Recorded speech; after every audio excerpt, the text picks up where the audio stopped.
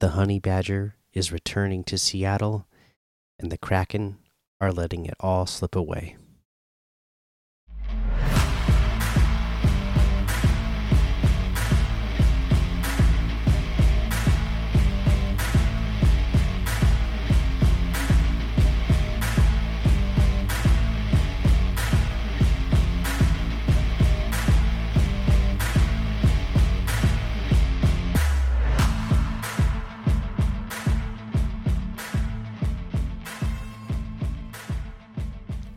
Welcome back to another episode of the Seattle Sports Show, where we love Seattle pro sports. I'm your host, Mikey, and today we're going to go around Seattle. We haven't done one of these episodes in a while, but the news has kind of finally slowed down across most of the teams. So we're going to cover most of the teams in today's episode and just give a little update about where most of the teams stand. We're not going to do the Seahawks because they're in the middle of the combine. I'm doing those mini mock drafts, so we got lots of news coming about them. But some of the other teams, this news has slowed down, so we can kind of cover everything quickly in a single episode today and catch you up on where everybody is. The first thing that we got to mention, and this is a feel-good story, so it's a good way to start out the show, is Alonso, the honey badger, signing a one-day contract with the Sounders. Will return on Thursday to retire as a Seattle Sounder.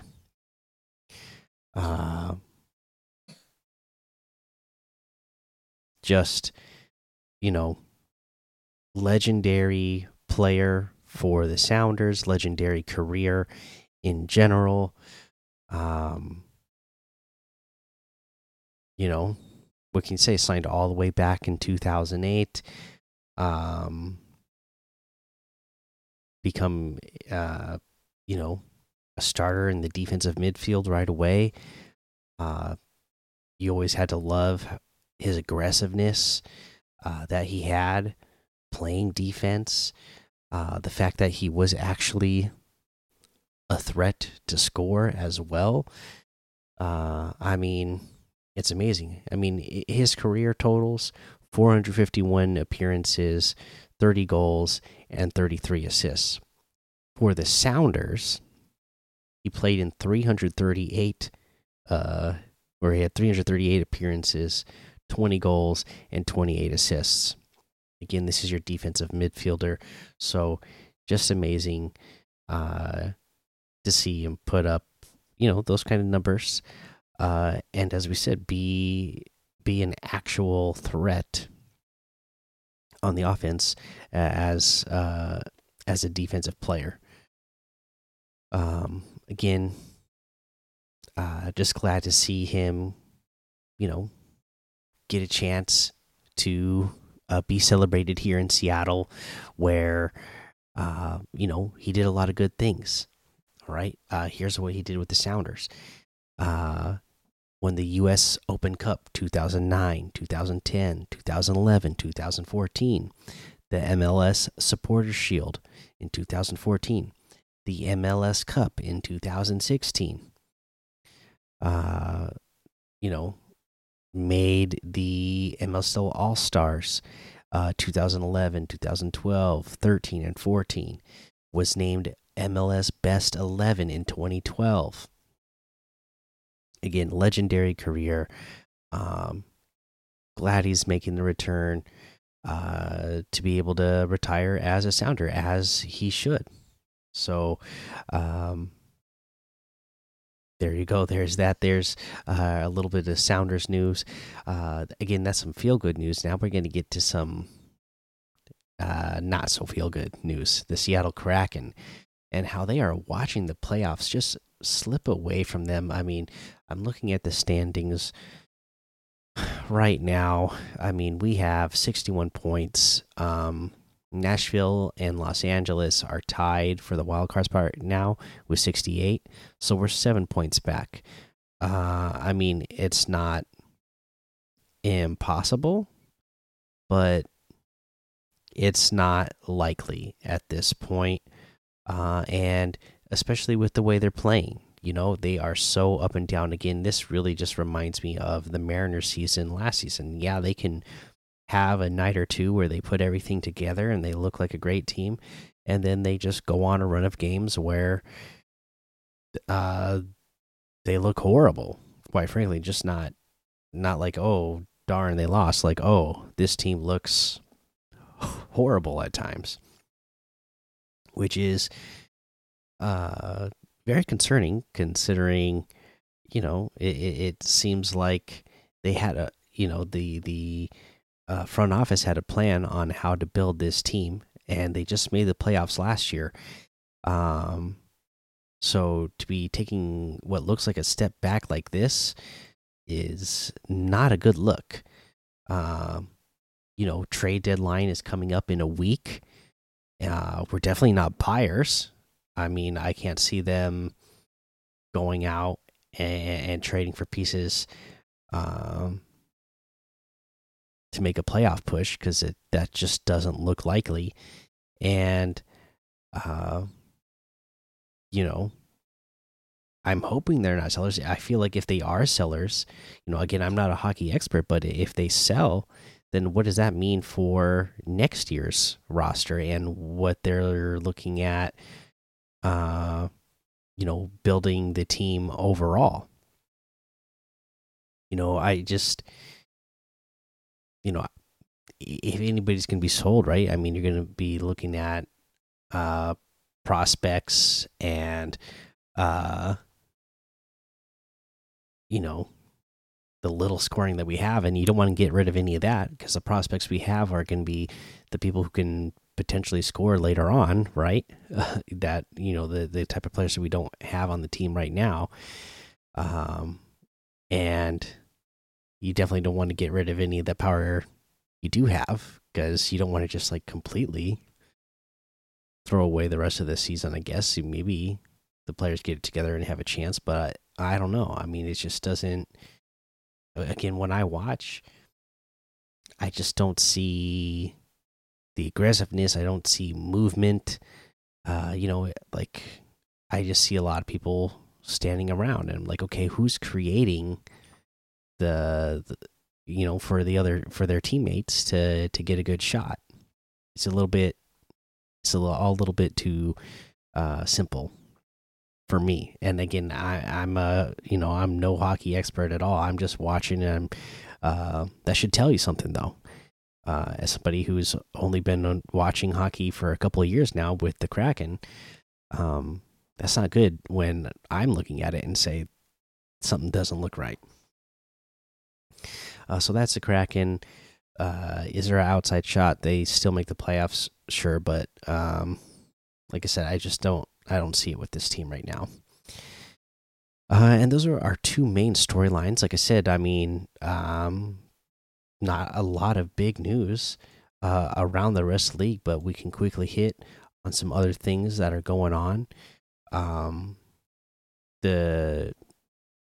The Seattle Reign signed Elena Coates, Kayla Davis, and Kiana Williams to training camp contracts.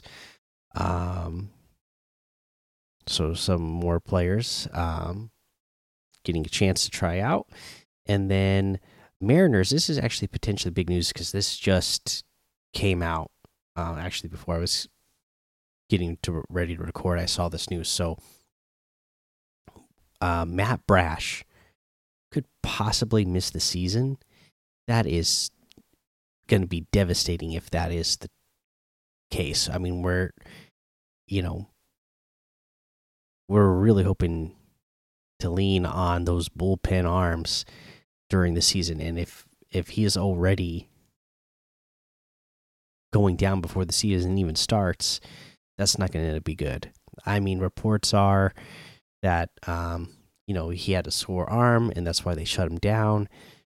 Scott Service has been really reluctant to say anything, but then we got this report from Ryan Divish,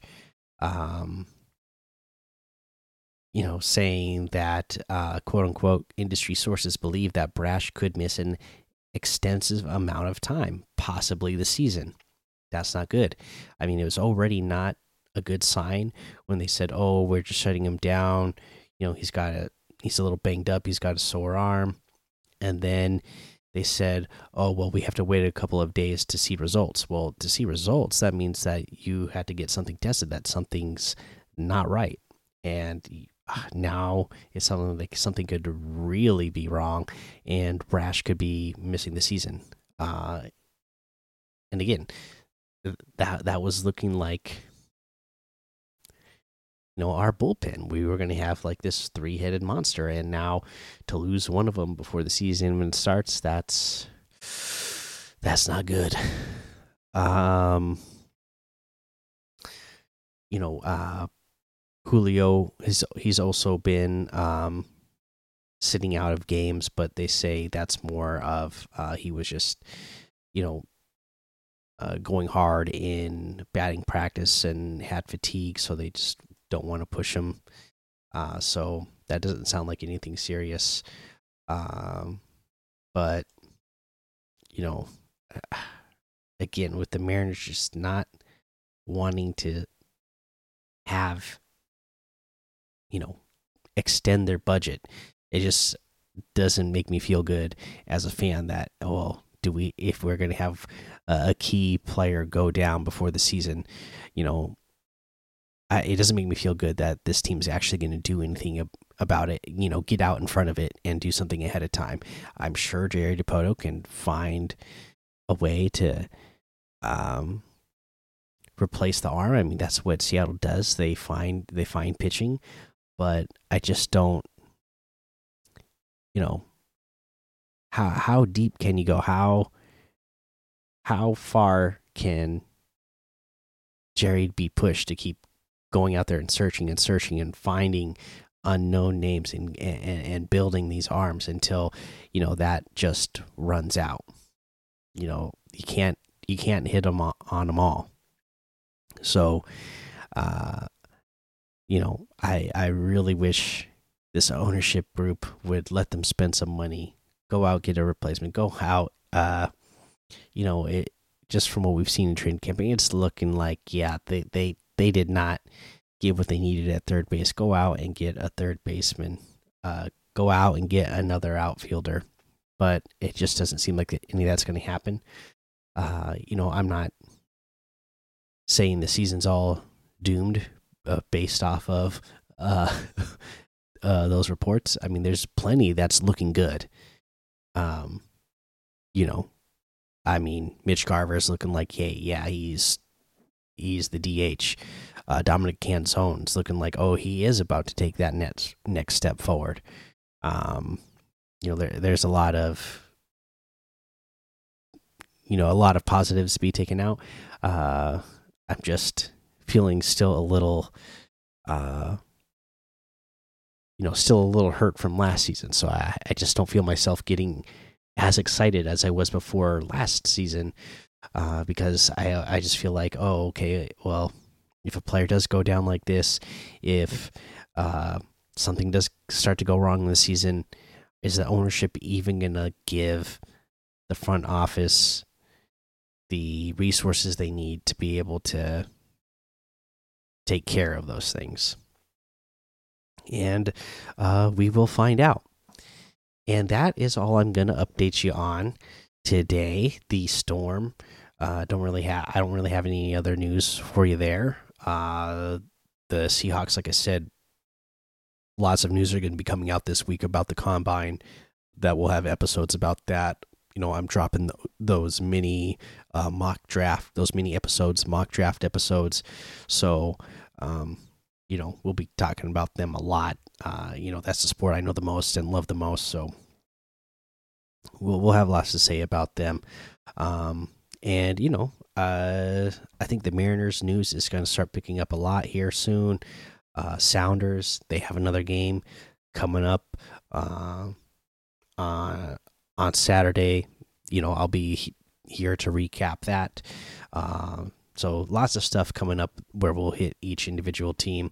But I thought this would be a good episode to just quickly hit some small amount of news notes for each team, and we haven't done an episode like that in a while. So let me know what you think about what's going on around Seattle in general. Are you a Kraken fan? Let me know if you believe they can actually make the playoffs this year. Do they have what it takes to start climbing that board again and get themselves back into a wild card spot? Sounders fans, you know, how excited are you to get to see Ozzy Alonso sign as a Sounder? And Mariners fans, let me know, what do you think of this team so far, what we've seen in the couple of spring training games, and how are you feeling about that Matt Brash news? All right, well, this has been the Seattle Sports Show, so thanks so much for listening to the Seattle Sports Show, where we watch legends awaken. So take cover, because with the sea of sound you will see us rise to reign supreme and win forever.